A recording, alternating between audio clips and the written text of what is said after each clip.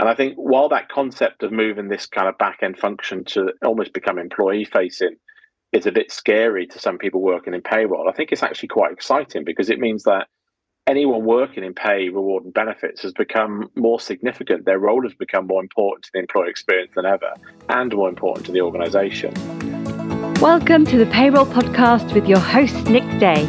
Find out what it takes to truly discover what it takes to elevate your career within payroll as we meet with the industry leaders who are shaping the industry for tomorrow. Hello and welcome back to the Payroll Podcast. My name is Nick Day, CEO of JGA Recruitment Group, and we are specialist payroll recruiters. And today I'm really excited because I'm joined by Gethin Nadin, who's Chief Innovation Officer at Zellis Group. Now, Gethin is someone I've had on my shows before, but on my other show, the HR L&D podcast, and I couldn't wait to invite him back when I recently downloaded some research published by Zellis that talks about Payslip understanding. We're going to get into that in much more detail. Before I do, let me just give you a brief introduction to Gethin for those who perhaps are not as familiar as I am. He's a frequent writer and speaker. He's published a number of HR best-selling books on the world of well-being. He's written one book called A World of Good, Lessons from Around the World in Improving the Employee Experience, and his latest book, A Work in Progress, Unlocking Well-being to Create More Sustainable and Resilient Organizations, only just been released. Fantastic book, and I will put a link to that in the show notes later on. Now, the reason I asked Gethin to join me today on the Payroll Podcast was the research I recently downloaded was by Zellis. It was titled An Employer's Guide to Protecting Financial Wellbeing for the Workforce. You may be wondering what that's got to do with payroll. Well, in this report, it stated that more than 1 in 4 employees struggle to understand payslips.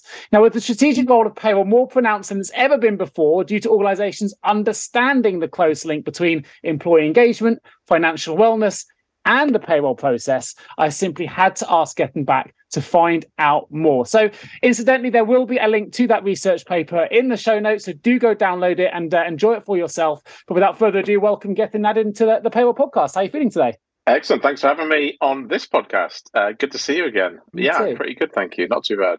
Fantastic. Well, I'm going to start with one question, not about financial wellness, not about pay slips, but about payroll. I ask all my guests, which is this: what do the words payroll mean to you?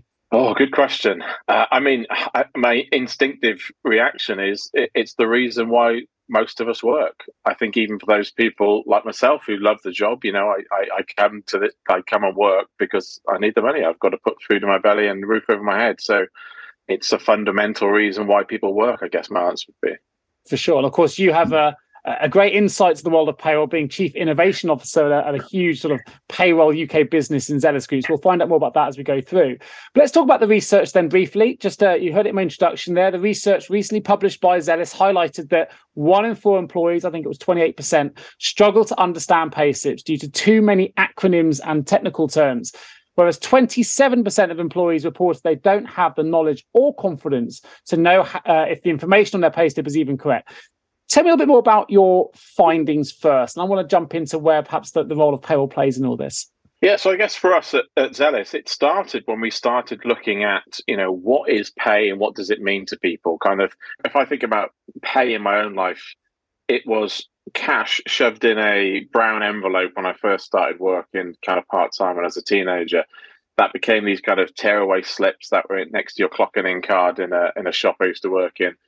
That went through, we're now at these kind of very fancy high-end login apps and sites you log into with all these graphs and stuff that tell you everything you need to know about pay. And so I think when we really started to peel back financial well-being, and I've been doing research and reading and speaking about financial well-being with some of the world's biggest banks actually for the last 10 years, we were peeling back, what is the kind of step to good financial well-being? And we started to realize that actually where most people's income, the vast majority of people's income, comes through the job that they do.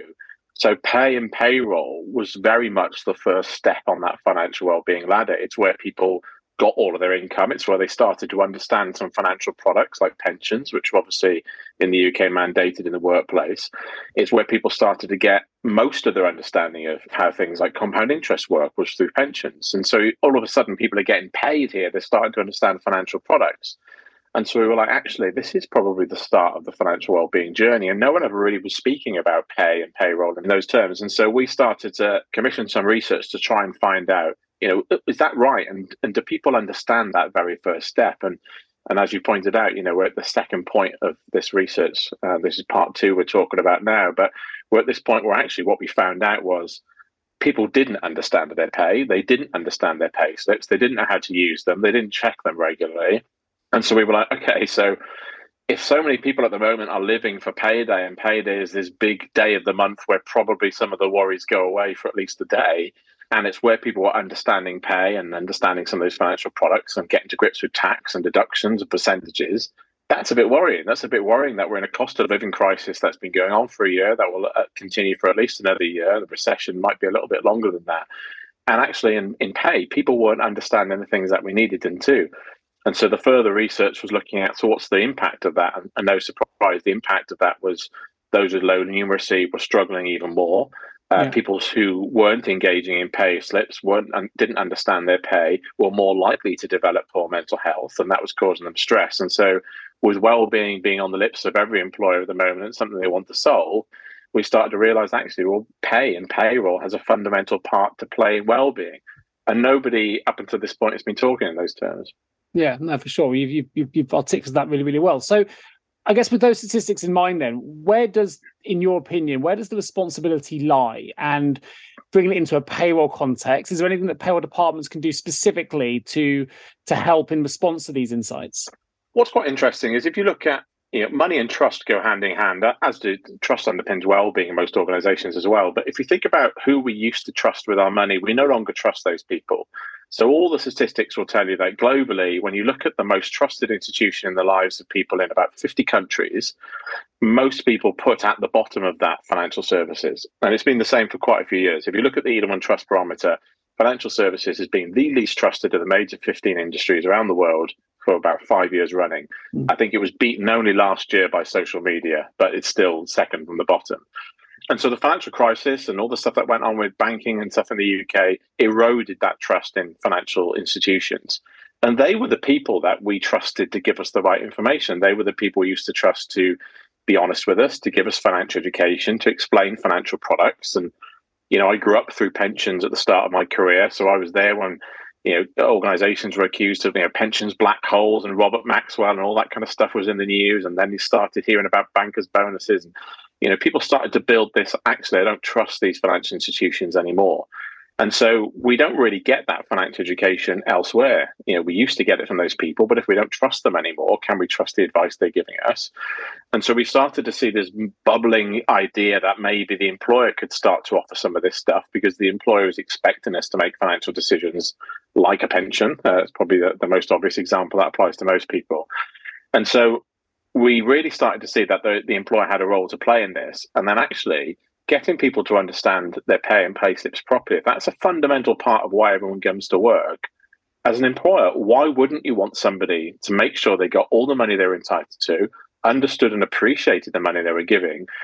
Otherwise, that whole relationship at its fundamental level falls apart, because that's why people come to work. People come to work for pay. So if they're not understanding pay, if they're not getting the pay they want, it's a change in how we think about pay that some people might be uncomfortable with, because it starts to position this back-end function almost more front-end and more employee-facing.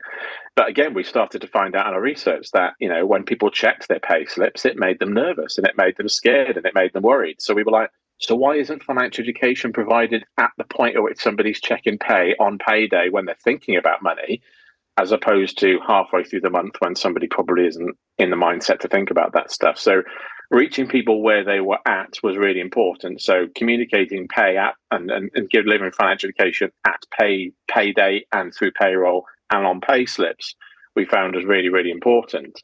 And then we also started to realize that the more significant role that really good payroll provider played in giving you all the information that you could make sure you were getting paid accurately on time, so that deductions were correct, your tax code was correct.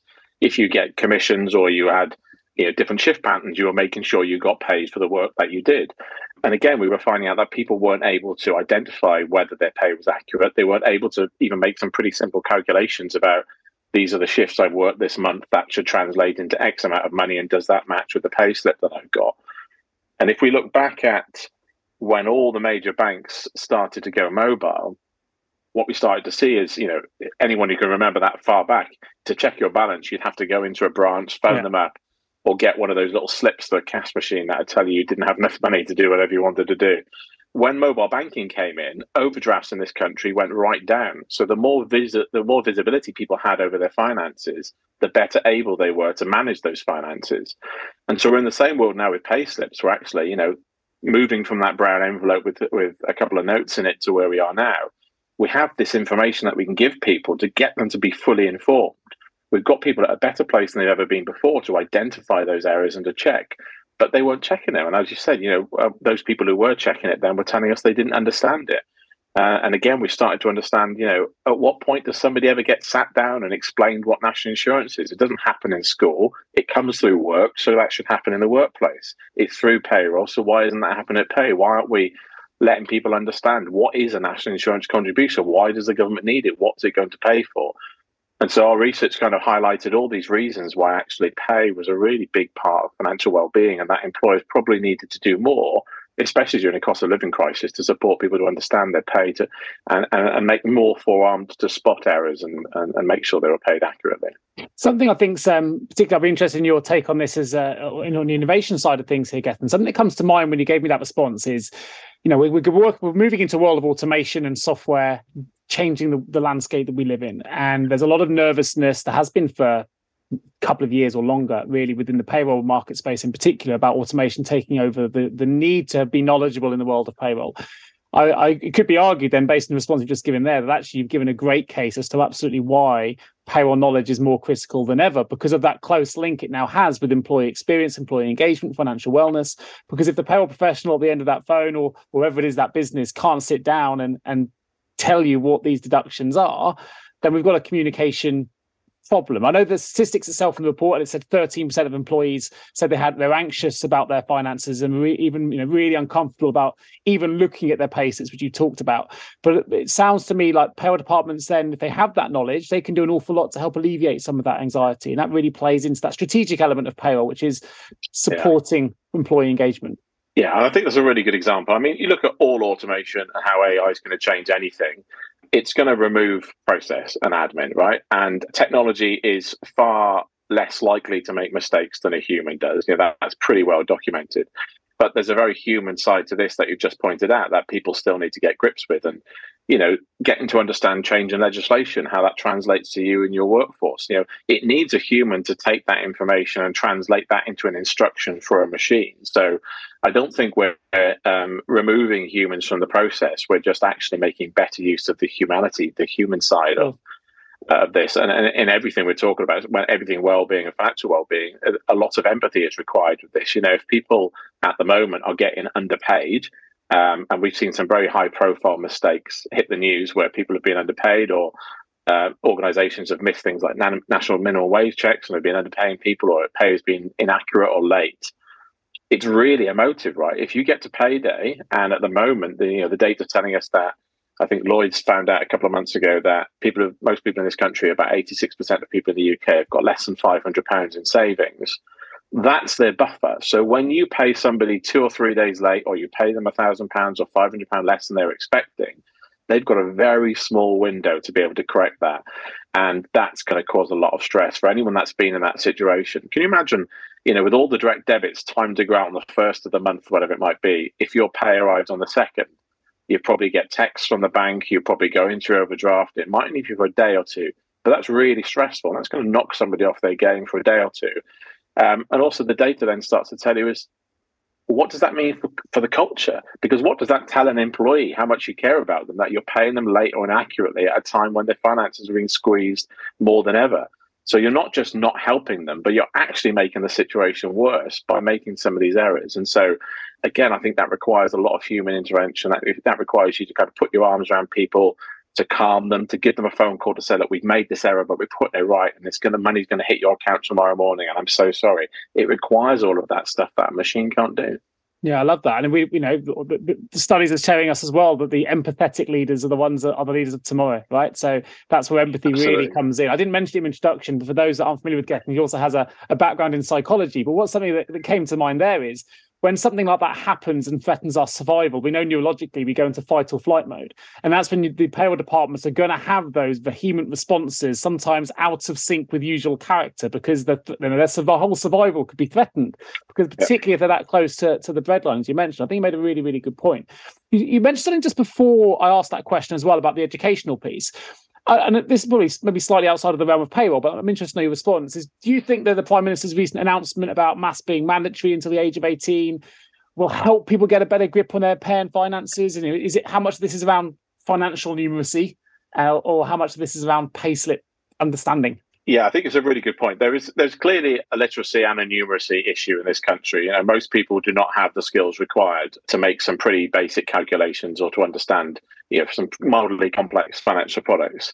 And so I don't think keeping people in school longer or mandating maths for longer is going to solve those problems at all. I can understand for him in particular, as someone that's grown up with kind of a love of maths, he probably wants to get that maths onto everyone else. But, for anyone that didn't enjoy maths in school, it sounds like a terrible idea, and elongating the part of school that people probably hated most. But, that's me. Yeah, it's the same. And but when you look at what people are struggling to do, they're actually struggling to do some pretty basic maths. So people are struggling with things like percentages and long division, stuff like that. It's the stuff we kind of do every day. So staying in school longer is not, I don't think, going to solve that problem, because actually it's the stuff we learned when we're probably 10 to 12 years old where people are still struggling to understand. And I think a lot of maths, and the same with money, is if we look at the research about how people behave when they're making complex decisions, there are parts of the brain that light up when people are making financial decisions that don't light up when we're making other complex decisions.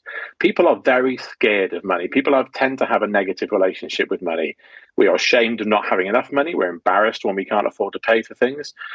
People don't see money as working for them. They see money as kind of pushing them. So people don't have control over their money, and they don't have confidence when dealing it. And I think this is exactly the same with maths. And there's lots of societal reasons why that is, because we link success with money, and how much money you've got means you're more successful. Yeah. What's interesting here is how do we get people to change that relationship with money? So how do we get people to think more positively about money? And some of the education piece is getting people to get to grips with money working for them and not to be afraid of numbers, and so get a better grip with numbers, which we haven't been doing and haven't done at school level for a long time. But if you think of what I said earlier on about the Eden Trust Barometer, trust being in financial institutions being the lowest, the highest on that scale for 72% of people globally is the employer.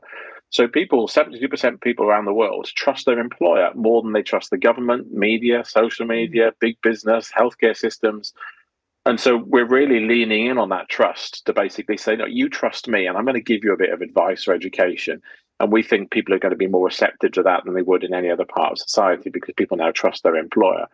And I think employers can start to get people, even those who struggle with numeracy, just to kind of face up to some of these problems, or people who are afraid of money or have always had a bad relationship with money, to start to make a few small decisions that will hopefully start to change that relationship and change that attitude. You correct me, I might be completely out getting this completely wrong, but is there a danger a little bit? We've heard the word advice mentioned a few times here, and we know that in the world of payroll, they can certainly give more information, but when it comes to financial advice, tax advice, it's often regulated, right? So where's the boundary here? What should we be expecting from our payroll manager? We want to understand our payslips more. They've got the knowledge to talk you through what a payslip is, but that question about advice sometimes becomes a more challenging one. Yeah, I'd probably use that a bit too interchangeably there. But to be clear, we are looking at advice, not financial advice, but we're looking at education. So we are giving people information. We're explaining things. We are not giving them a decision to make. We're not forcing them to choose a decision. So some of the ways we've done this at Zellis, for example, we've just allowed really simple things. So when you hover over your NIC deduction, we don't just say NIC means national insurance contributions. We explain to you, well, what is that? And why does the government need that? And where's that money going? Nice. Because we don't tell people that. When people are growing up, they don't see this kind of stuff. They might see national insurance and say that's a tax and it's a government tax. But why don't we explain to them what the health and social care levy is going to be doing and how that's going to benefit maybe them in the future? And from an employer's point of view, importantly, why aren't we explaining that, this is a government decision, this is not the employer? And I've worked with lots of employers over the last 12 months where when the health and social care levy came in and then some of it disappeared, when we saw those changes, employees were phoning up payroll saying, why have you made this deduction? And it's like, well, we haven't made it. The government's made it. And you haven't read that or seen that stuff in the news. And so I think we needed to explain some of those things a little bit better. We assume people have a level of understanding in this country when it comes to things like their finances and numeracy, that they don't. And the data we've done through these research proves that, people with low numeracy skills are more likely to feel stressed by their pay, more likely to not check it, far more likely to not understand it. So that numeracy is driving this kind of almost probably scaredness or nervousness to really engage in pay slips. And so we kind of want people to get a better relationship with money. And we think by doing that through pay, just getting people to understand small things. And I give some really good examples of how we've seen this wider for consumer bases, things like credit scores. So credit scores, we all know them because of changes in the market and new providers that have entered. It's now free. You can get your credit score checked easily. You can download an app, and within about 2 minutes, you'll see your credit score, and it will be fairly accurate based on real life data that the system gets. When I grew up, we never used to have that. You have to pay £15-20 a month to get access to your credit, or pay a kind of £10 fee to see your credit report. So those cost barriers have been removed. And so more people should now be checking their credit score and checking it regularly, because we've removed those cost and time barriers to be able to do that. Yet the data tell us the still majority of people don't check their credit score within a 6 or 12-month period. And so much of the decisions we make financially rely on credit scores. So our mortgages, our loans, and not just whether we get the loan or not, but how much interest in some cases you will pay on those loans. So actually, it's a really simple thing for somebody to do and get familiar with. That's going to benefit them in the future and get them better deals and get them better loans. But people still don't do some of that stuff. But when you start to look at the data coming out of America, where people are encouraged at school age to check credit scores, or at college and university, 20 years later, the finances of that state increase. So people's financial well-being gets better 20 years after they got to grips with credit rating. And so we start to see there's all this evidence actually for these very small behaviors we can encourage somebody to do start to mount up. And so we think through Payslip, we're not trying to replace a financial advisor. We're not trying to replace even the Money Advice Service or Money Helper in the UK, these big government-sponsored bodies. We're just trying to give people small bits of information that the data tells us if we give them those small bits of learning over a long period of time, they'll retain more information. So just getting somebody familiar with, how does emergency tax code work? What is national insurance? Why is this deduction being made? And at that point where somebody might be looking at their payslip online and getting that anxious feeling, thinking, I didn't get paid as much as I expected because maybe my overtime's coming next month or whatever. How do I deal with that? Well, actually, that's the point of crisis. That's where we should be offering help. That's where we should give people the opportunity to be able to click a button and speak to a debt counsellor or advisor if they need to, rather than just leaving it up to them all the time to find these things.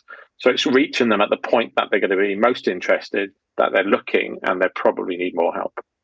Brilliantly put. I think also you gave a great example. Then I see examples. Brilliant. Hover over gives. I didn't. That's a really great example of where you can gain more knowledge. But bringing it back to the research, some of the research came back to say that actually some of the employees that have some of these online platforms and pay slips, I think it was 19%, so what's that, nearly 1 in 5, actually said they had difficulties even logging into that platform or even be able to get into the portal. And that's obviously a problem. It's great having all the bells and whistles, but if you can't access it, if you've got accessibility problems for other reasons, that's going to create a challenge. So what are the software providers doing at the moment in terms of platform design, perhaps, to make the payroll employee experience more inclusive, particularly for those that are neurodivergent that may struggle for accessibility reasons or for other, and more effective and more user-friendly? So it's little things like, humans are very visual, so using things like graphs as much as possible, using kind of green and red indicators to indicate whether pay has gone up or pay has gone down. Really easy to follow graphs so somebody can see over a period of time if their pay has changed. Really, really interesting for people like me who's salaried and I have pretty stagnant pay. From 1 month to the next, it doesn't go up much. So I don't tend to check my pay slips on a very regular basis because I don't expect my pay to change. But what I've started to notice is some of the little things like the insurance levies and some benefit in kind taxation, those small changes in that, percentage here and there. I'm seeing those fluctuations. And even for me, that's someone who's quite engaged in their pay. It's quite interesting to see. And so again, just that awareness that, what most people tend to do, and I've done this before, is not really look at pay slips, and then they might apply for something like a mortgage and go back onto their online platform and get 6 PDFs of the last 6 months worth of pay or whatever it might be. And at that point, they're then looking at it going, what's it different from November to December when that shouldn't have been a change? And we don't want people to understand that when it's too late. We want people to engage. And if we're just getting them to engage just to check that it's accurate and on time, that's all we should be doing. So I'd much rather people logged into the payslip and went, yep, everything's fine on payday, and then just moved on. Yeah. But we don't do that. You get a notification to say your new payslip's available online, and most people don't click that link. And so there's awareness building, which is more a case of, can you check to make sure the calculations we've done are correct? So it actually is we're almost together as a collaborative, the employer and the employer working together, say, is this correct? And you should check it because this is your pay, rather than just assuming that the employer does things correct all the time.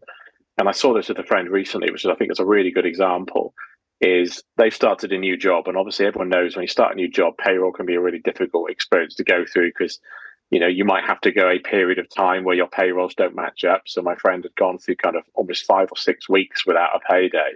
And they were struggling with that. So they were already quite anxious about, I need pay because this is kind of it's not matching the cycle I've been used to. And then the first month got paid more than they expected. And they thought maybe they'd miscalculated how much they were getting paid and what the contract said. Next month, significantly less than what it was before. And it turned out that delays in sending P45 and stuff had put this person on emergency tax code. They were taxed too much initially, but also no deductions were made in the first 2 months for things like pensions because they weren't put into auto-enrollment. So where they had deductions in the old job for the first couple of months, they didn't get those deductions for whatever reason. And it was all over the place. I sat down with my friend trying desperately to work out, okay, so if you had emergency tax code there, and this is what your contract says, if you net tax or taking the gross out and doing all these calculations to try and work it out. And then actually had to go back to their payroll department to basically say, this is the code I was on. This is the code I'm on now. I think I should be on this code based on what I've read on the HMRC website. I think there's a difference here. Can you kind of check this for me? And it turns out in that example, to the tune of about 200 quid, it was incorrect. But that would never have happened if this person wasn't engaged in their pay and seeing the difference from 1 month to the next. And I think so much of our banking is automated. People have direct debit set up for the first day of the month. We trust these institutions to take the right amount on the right time. And I don't think we should. I think it's not a criticism of payroll to say that every employee should be checking their pay regularly. Providers like Zealous want people to log in on a monthly or more frequent basis to check this stuff. But it's that kind of forewarned is forearmed. The more information we can give to people, the more education we can give them about pay slips and how they work and get them to check that regularly, the better off they will be. And some of those big examples I mentioned earlier on of big high street employers who are underpaying people for months, the number of those employees that didn't notice they were being underpaid is quite alarming. Sure. They just assumed, I don't understand money, but my employer does. So if that's what it is, they must have got it right. And people don't question that. And I think we're in this world now where the employee's got more influence and control in their relationship with their employer than they ever have. And so we should be encouraging people to say, I think this is incorrect. Can you look at it?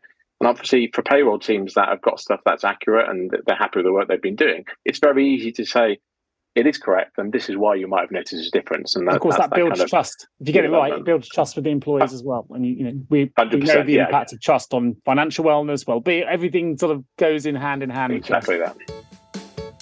Have you ever asked yourself, how can I recruit payroll staff effectively? Please don't give up on your recruitment project just yet. Here at JGA Payroll Recruitment, we appreciate the difficulties associated with attracting, recruiting and retaining top payroll talent. We also understand just how costly a poor payroll hire can be. JGA Recruitment are a niche payroll recruitment agency who will partner with you to resource payroll candidates who will improve both the accuracy and efficiency of your payroll department. Contact us today on 01727 800 377 or visit jgarecruitment.com to find out more. I think something worth highlighting, though, there's going to be a lot of people listening to this in the world of payroll who actually they haven't we'll be careful with my language here, but they haven't necessarily adopted a interactive payslip process yet. They're still working on the traditional payslip method. Now, we know the payroll is evolving. We are seeing more and more employers starting to provide a more interactive payroll solution, for want of a better way of putting it. But for those that haven't made that change yet, maybe due to size, maybe due to lack of understanding, maybe they didn't even know these things existed because, not everyone will be aware yet. They've been doing the same thing for years. Why change a payroll function if it's already working and no one's saying anything? That if it's working, why try and change it? But what key advantages can be gained from moving from that traditional paper-based PDF payslip process to a more interactive experience? First of all, it's more awareness. So that example I gave of mobile banking earlier on, the reasons why people's overdrafts went down is because they were checking their balances more regularly. They didn't have to go to a cash machine, pick up the phone, or visit a branch. So we removed those barriers to getting people to check. And the more often people check, the more likely they are to spot errors and things like that. So fundamentally, it allows them to do that. It gets people to understand their pay. And this is obviously something our research really highlighted, that even for those people who check regularly, people don't really understand their pay. And so if they don't understand what gross means, if they don't understand why there's a benefit in kind taxation, if they don't understand what national insurance means, where else are they going to understand this stuff? Where else is somebody going to get that information? Because if you go and Google a definition for national insurance and things like that, you get so many different answers at the moment. So again, we're tapping in on the trust that the employee has with their employer at the moment. And as I mentioned, they trust them more than they do banks and building societies and even new banks and online banks.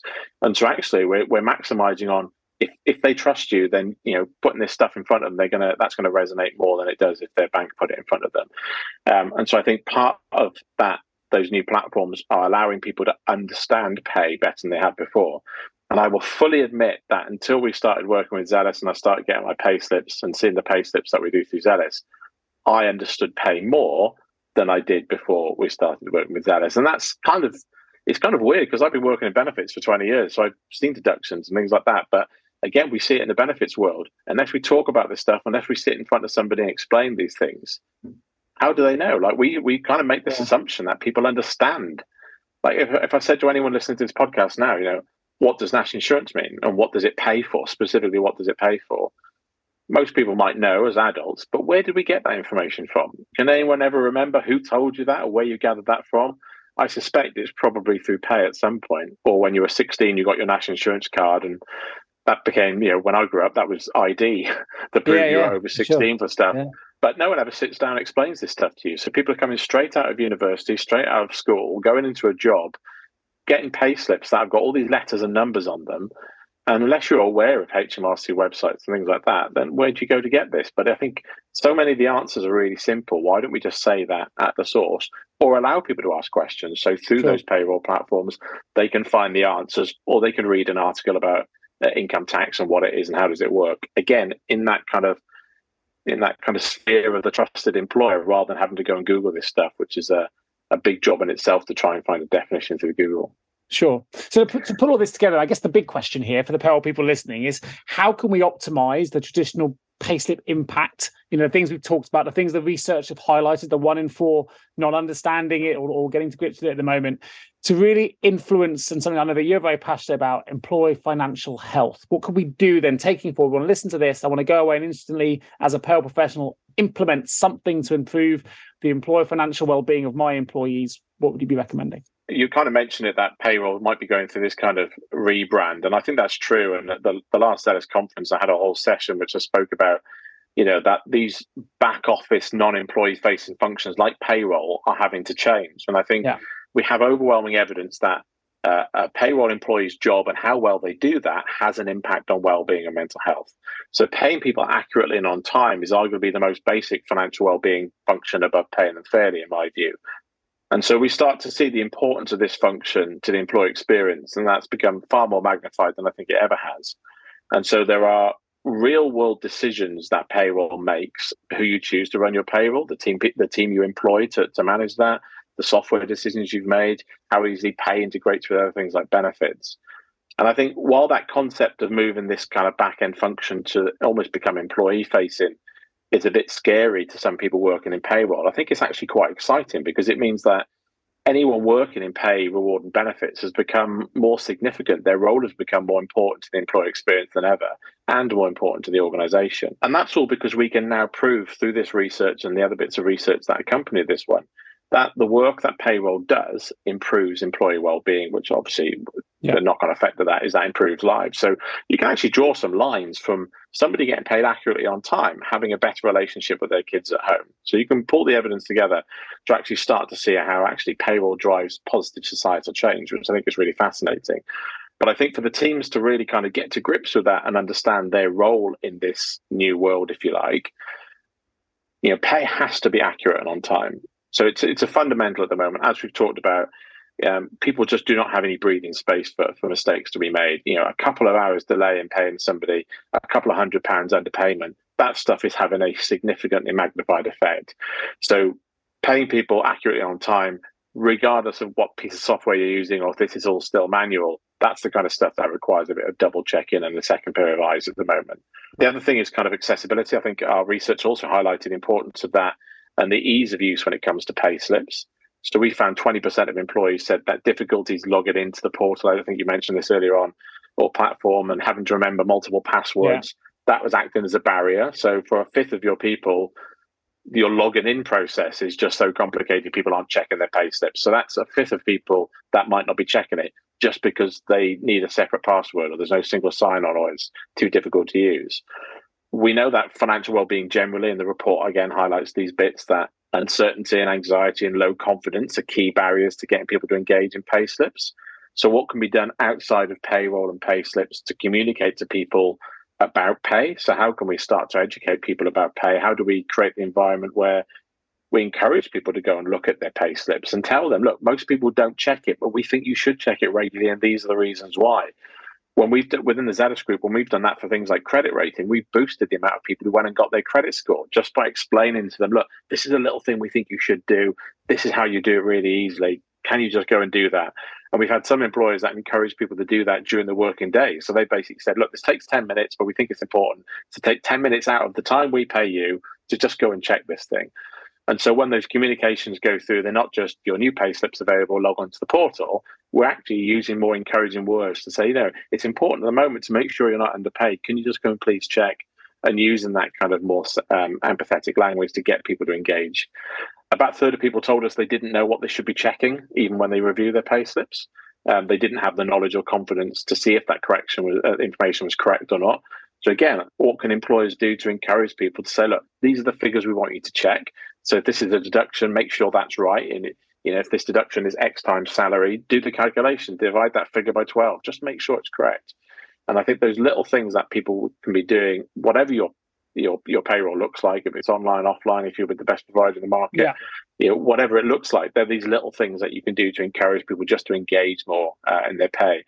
But fundamentally, I think the precursor to all of this is people aren't going to engage in something they don't understand. So if we can get them to understand a little bit better, we will get that engagement and build those regular habits where, I would just love everyone just to, for 5 minutes, log in, check their pay slip on payday, just take a glance through it, know what they're looking for. And it's really low commitment. But if you spot a mistake, it's really high impact. Same as credit rating. Credit rating is a really similar example that we can use. If you logged into your credit, if you'd never had problem getting credit and all this kind of stuff, and then you logged in and it said you still had this outstanding account from when you were a teenager that you thought was closed, by closing that, your chance of getting a better rate the next time you apply for any kind of lending is increased. And so although it might not have been actively harming somebody, it probably was holding them back. And so again, can we get people to just notice some of those small mistakes? And so building that confidence can be done away from pay slips and away from payroll. That's a communication exercise more than anything. I think also it's a proactive approach for payroll people, right? So if I was to identify a mistake and highlight it, by the payroll manager, the other end of that, may be frustrated there's an error there, assuming there is a genuine mistake in that payslip. But actually, it's an opportunity then to make sure that you haven't replicated this error across potentially thousands of employees and getting ahead of any potential storm that might come back. We always say that silence is golden in payroll. No, you don't want any complaints. They only phone you if there's something wrong. But actually what you've talked about today and articulated very well is we can build a really good trusting relationship with our employees as payroll. This really builds into the strategic direction that payroll is taking. So people should be listening to this, in my opinion, if you're working in payroll, and being really excited about identifying where the relationship is now between the payroll experience and the employee engagement experience, and how you can directly impact financial wealth, reduce stress, mindfulness, which is ultimately stress management in a different way. So I think there's loads of strategic insights you've given today, Gethin, very articulately, that I think can really shows and highlights the importance payroll has in the in an organizational structure. And one final point, if I may, I think we are now, when we talk about payroll in modern terms, we're talking about technology. And technology loves feedback. People they want user feedback. And social media giants, anyone who's building apps, they want user feedback. It's so valuable with how they get better. So feedback is not seen as negative in the tech world. People love feedback. We love market research. We want people to tell us what they like, what they don't like. We love it when we think a platform is great and we've built an app and we've done that. And we do this in the Zealous group. We build an app, we roll it out, we think this is great. We ask people for feedback and they say, I hate the color of that button. And even something as simple as that, we're trying to remove points of friction. So if you look at how Amazon, you can go on and kind of click one time and that's it. The thing will be arrived tomorrow. The way that's been designed is I will get you to engage more and buy more from Amazon if I remove points of friction. So when you search for something, you will find what you're looking for, even if you spell that word incorrectly. When you want to buy something, you don't have to add your address again. You don't have to choose which credit card you want to use. You don't have to add a new card. You just click one time. And if you look at all the evidence about things like online shopping and apps and where they remove those points of friction, engagement rates go through the roof. But that requires the users to tell us what are they frustrated with, what don't they like. And so I would say this new world of payroll is, well, yeah, what exactly you said. I want that feedback. I want somebody to tell me, yeah, it's too difficult to log into, or I don't understand that number, or why does that look like that? Because most of us live in this bubble of payroll where we don't notice those things that, if you put a human that had never been paid in front of our payroll systems, would they actually understand it? And I think that feedback's so valuable because every time you act on it, you're creating a better experience for the next person that comes along. And so I think that feedback is really important. Well, I totally agree. Actually, you've also described what ultimately is going to be the most powerful AI platforms out there are going to be those that learn the best, right? That's the most intelligent AI is the AI that learns. And I think it's exactly the same for people. I don't want to lose the opportunity as well. And we've done a whole show on this, and I'll put a link in the show notes to the HR podcast that we also recorded. But you have also released a brilliant new book called A Work in Progress, Unlocking Wellbeing to Create More Sustainable and Resilient Organizations. Now, I want to bring this to light because we know that reward and well-being, we've discussed it today, are responsibilities that certainly in my world of payroll recruitment, we're seeing merge and immerse themselves more and more and more into the day-to-day responsibilities of what I would call the modern payroll manager, right? So it's not just about paying people anymore. It's much more holistic than that. So I wondered if you could, Gethin, just tell us a little bit more about the book and how it might actually help the modern payroll professional, because we need to be resilient. We need to be more sustainable. It's a fantastic book. I've read it. It was on my shelf here. Gethin very kindly sent me a copy a few months ago. So I do recommend it. But the reason I'm highlighting it is I actually think it has it could have a really powerful role to play in for payroll professionals as well. And I'd advise that payroll people listening to this do read it if they can. But if you can tell us a bit, that'd be great. Yeah, so the book's based on 600 different bits of research. So I've probably read 1,000 or more to get to that 600. It's based on about 150 hours worth of consultancy with more than 100 employers around the world about well-being. And if you look at all the evidence about what well-being at work is, it's far less about the things you can go out and buy and more to do with the things you do as an employer and the decisions you make. And it is far, far more in the micro decisions you make than it is the big stuff. So when we think about well-being at work, we think about downloading mindfulness apps and having awareness days and mental health days and having an Olympian come to your workplace to talk to you about resilience or burnout and all this kind of stuff. But actually the data is telling us all the time, it's little things like, am I getting recognized for a job well done? Do I have purpose at work? The benefits I get and the remuneration I get. And it's basically this, how is the organization and the decisions it makes delivering this we care about you message that people really want for work? And we've touched upon it today. When you pay somebody late or inaccurately, you are delivering I didn't think about you message. And even though those things happen and they're unavoidable, even with the best technology in the world, sometimes those mistakes happen. We can recover from those with the way that we handle those mistakes. But what happens with employees is if I didn't get paid next month, that would really affect me. And it would make me think I just hadn't been thought about, even though I'm fully aware that it's technology and stuff happens and the error would be corrected really, really quickly. It doesn't leave me this really positive feeling that I felt like somebody took care of me. And so the book really focused on, as an organization, structurally, how do you change to deliver better well-being? Because that's a bigger impact. And you're absolutely right, pay will play a part of that. And there was a whole chapter on pay and pay slips as part of that. And some of this research I quoted in the book, which is about, we've got to pay people a fair wage. We've got to pay them accurate. We've got to pay them on time. Even though we have all these processes that say, if you do spot an error, come and tell us and we'll fix it. We don't want them to spot an error. We don't want there to be an error, really. We want people to kind of get paid, and fundamentally, that's why they turned up in the first place. But it's all bored into, actually, if you think about the aggregation of marginal gains, our experience at work isn't really knocked off that much by one or two big things that happen to us, positive or negative. It's a combination of lots of small things that happen that start to snowball. So the day that you have an argument with your manager, next day you don't feel supported, the third day you don't feel recognized, at the end of that week, if somebody pays you incorrectly, that might be the icing on the cake for somebody that says, you know what, this is all just mounted up to nobody cares about me. Yet most of that stuff was probably really unavoidable, or if broken, could be fixed, or never could be changed and apologized for really, really quickly. But we don't think about well-being in that way. We think about well-being as this stuff we can go out and buy and what appears at all these well-being conferences. And I think that's what's really powerful for people working in payroll, is actually we can start to draw those lines between, if you do your job correctly and you do your job well, the impact on your people can be really, really significant. And so, I would say that whether somebody thinks they're in well-being or not, if they just have responsibility over managing people or managing a function, there's probably something in this book that will show how we can all just put our arms around well-being and deliver it. It's not just HR's job to do.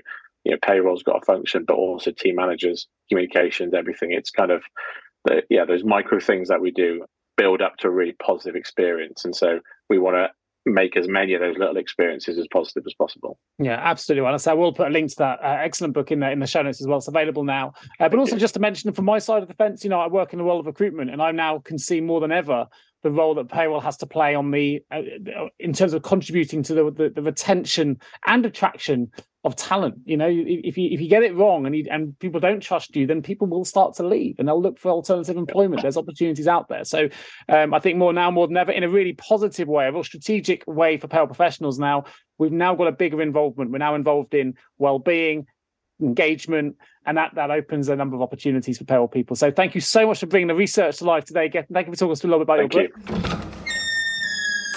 Entering the vault. Very quickly, I'm going to open the payroll vault. I think people are going to be interested to find out your perspective on these things, coming as a Chief Innovation Officer as you are at Zellis. So first question is this: one piece of advice you would give to someone working in payroll right now? I mean, it's purpose. I think there's the stuff I've talked about today. I think we're able to give people working in payroll a new purpose. So, moving from this back-end admin function to something that's far more engaged into the employee experience. We've got customers at Zellis that are doing some really interesting things through pay. So through payroll, they're making decisions over earned wage access. And so allowing people to, again, their financial well-being to be protected or enhanced through decisions that are being made by payroll teams, not necessarily benefit teams, which is what used to happen. And so with those kind of things happening, if you can start to see the impact on people, I think that adds a lot of purpose to the payroll function and the individuals working with it. And purpose is really important to our own well-being. But I think it's a really powerful driver employee experience. So I think anyone working in payroll who starts to understand more that there's a human at the end that I can have a positive impact, that is a really, really good place to be in. I think it makes payroll far more exciting than it used to be when I first joined the workforce. Yeah, fantastic. Now, question number 2. If you had the power of foresight that could change the entire payroll industry with one action or improvement, what would that action or improvement be? It's linking to the research, but I genuinely think even if we hadn't done this research, it would be understanding. I've done a lot around financial well-being, and there's a lot about control and confidence. So when we talk about financial well-being, if you can get people to feel more in control of their finances and have more confidence dealing with their finances, better results will come, regardless of how much somebody earns or what their socioeconomic position is. And I think it's the same with pay. If we look at pay as an offshoot of finances and just one of the many different financial decisions and concepts we need to get our heads around, if you think about control and confidence, how do I give more control and confidence to somebody when it comes to their pay? It's going to be that if I put a pay slip in front of them, they see a tax code and they know it's right, and they know what a tax code is, and they see those deductions and that they're all correct. And again, it's not loads of complex information we're trying to get them to understand. It's just stuff that nobody gets taught anywhere else. And so I think the more we could do that, I think anything I've ever learned about pay before being part of the Zellis group was me Googling stuff. And it's just not a good way to get information. And Google is now a very big place with a lot of misinformation and fake news and stuff. And so, my employer is the one I trust to tell me this information. And so I think I'd love to see more employers have done that many, many years ago, certainly when I grew up. I know. So certainly in my case, I'm sure most people, I've got to put it out there, probably done this. If you try and be Google doctor, right? As a good example. Yeah, exactly. We always look at the worst possible outcome, and actually it's rarely is when you go and see the expert, which will be our GP, will hopefully put us at mind when there's something wrong going on. So it's a really good example. Last but not least, bit of fun. If payroll were a song or a movie, what song or movie would it be and why? This is the first song that came to my head, but it's going to sound really cringe, but I'll say it anyway because I can't think of another one. Things Can Only Get Better. Hey, great. It sounds a little bit like a political campaign, but I genuinely believe it. All the work I've been doing with the Zealous Group and the thought leadership that I've been driving, I genuinely believe that payroll is on this tipping point of becoming far, far more interesting to the business and far, far more interesting to the employee. I think the way we pay people in the future is going to change quite significantly. I think we will start to see pay becoming more important to employees. Not just getting pay, but how pay's function, what things come out of pay, deductions that are made. I've worked in the benefits world for a long time. It's some of the similarities we saw in the trajectory of the benefits world we're seeing in pay. And so I think for those people that really want to grasp it, and when I talked about this at the recent Zealous conference, lots of payroll people came up to me afterwards and said that they were excited, but they were also scared about what this future might look like, because it's a big change from people who work in a back office to something that might be a bit more employee facing. But for those people that want to grab that, I think it's exciting. And most things that are exciting are also a bit scary as well. So I do think for those who want to embrace it, it will get much, much better, and you'll become much more important to your organization. And that's Sure. better for each individual in their careers as well as the organization. Couldn't agree more. I think it's a hugely exciting time for the world of payroll. Fear, of course, exists only in the mind. So let's embrace it. Let's be more strategic. Let's really get involved in improving that employee experience for everybody. And huge thank you, Gethin Nadin, for joining me today on the Payroll Podcast. Thank of you. course, I will be a link in the show notes, both to that fantastic report commissioned by Zealous, as well as a link to Gethin's book, a link to LinkedIn profiles, and more. So do check out the show notes if you want to find out more about anything we've discussed in today's show. And of course, if you are a payroll professional listening to this show and you're a leader and you need some support with a recruitment requirement within the world of payroll, then please do get in touch with either myself or any of my wonderful team here at JGA Recruitment. You can go us at jgarecruitment.com. There'll also be an email in the show notes where you can contact me directly if you need to. Just leave and say a huge thank you once more to Gethin. Thank you to you for listening. And I look forward to doing the next episode real soon. Thanks, Gethin. Thanks very much. Thank you so much for tuning into the Payroll Podcast with Nick Day of JGA Recruitment. If you need help with a current payroll vacancy, then please get in touch with Nick and his team. All contact details can be found in the episode notes. In the meantime, to make sure you never miss a future episode, please subscribe to the show through any of your favorite podcast channels. Till next time.